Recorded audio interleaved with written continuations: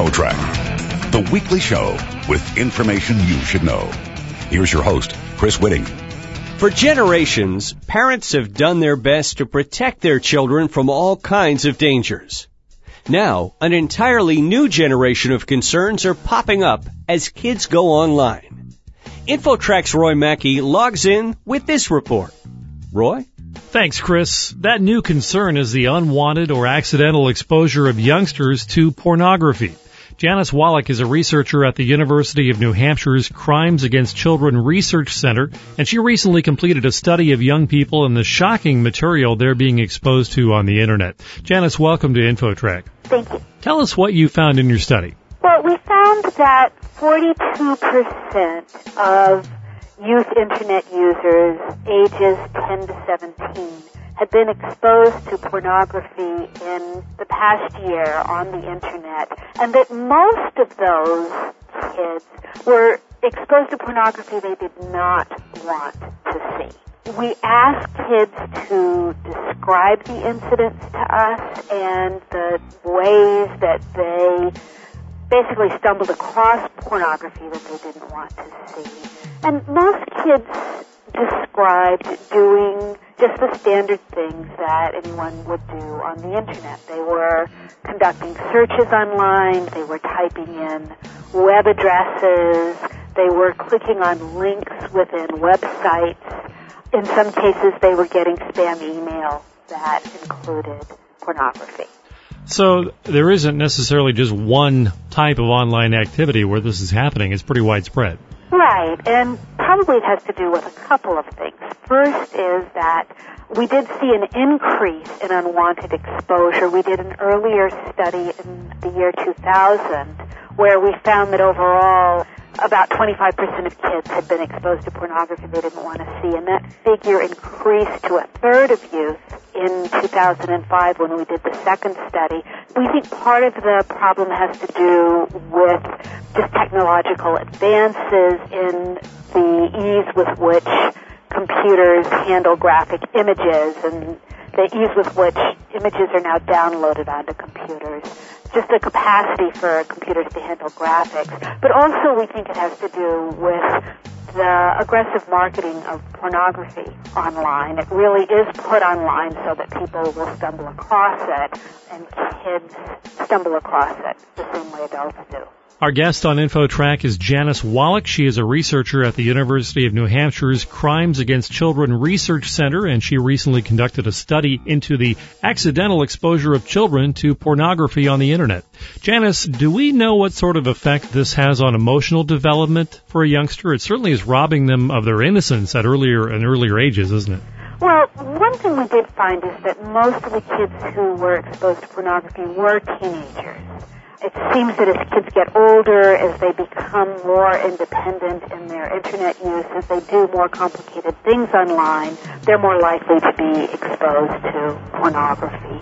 Unfortunately, we have very little information about the emotional impact of viewing pornography. I do think it's important to see it in historical context.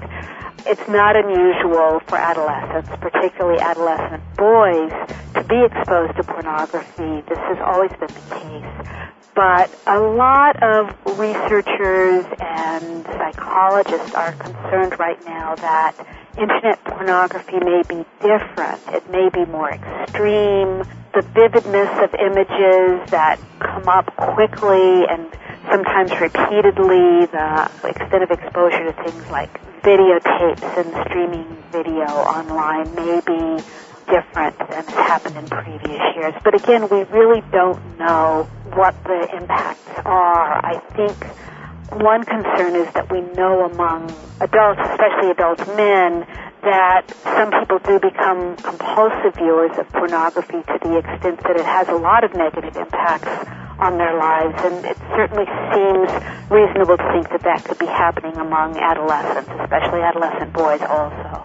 One of the things that we hope that will come out of the concerns about youth exposure to pornography is more discussion about this in families. Because one of the things we found when we talk to kids is most kids say this is never brought up within their family, And we think it's really important for parents to recognize that a lot of kids online, including their own kids, are probably seeing this sort of material, and that discussions of parents' values with respect to pornography and discussions, I think there are ways that parents can diffuse the impact of what kids say by being frank. The experts tell parents to keep computers out of kids' bedrooms and in a common area where things can be monitored, but for this sort of accidental exposure, it sounds like that's not enough. I think especially it's important to recognize this happens more among older kids. And even if a computer is in a common area, parents do not spend every moment that a kid is online, even, a 14 or 15-year-old looking over their shoulder. So in most cases, even when computers are in common rooms, there's a lot of opportunity for kids to be exposed to pornography without their parents even realizing it. Plus, kids use the Internet in a lot of different places, including at friends' homes. And we saw that a fair amount of these incidents happened when kids were with other kids. So that's another factor that parents should be aware of. Are there software solutions to this? Are there programs that help parents keep an eye on this or prevent certain images from showing up? There are, I think, increasingly sophisticated filtering and blocking programs, and we did find that those sorts of programs did reduce both unwanted exposure to pornography and wanted exposure to pornography, times when kids were seeking out pornography, when they were on computers that kids used the most. So we certainly recommend that parents install filtering and blocking software on their computers that their children use. And we also, one of our recommendations is that Internet service providers and Internet software makers in general make that sort of filtering and blocking software more accessible and easier to install, because it really shouldn't depend on a parent's income or comfort with technology for access. We also did find that it was the more sophisticated software that helped reduce exposure. It wasn't the more simple software that a lot of kids install themselves, like pop-up blockers and spam blockers. Janis Wolak, researcher at the University of New Hampshire's Crimes Against Children Research Center. Thanks a lot for being with us on InfoTrak. You're welcome. For InfoTrak, I'm Roy Mackey. Next, are America's public schools getting better or getting worse? The answers may surprise you.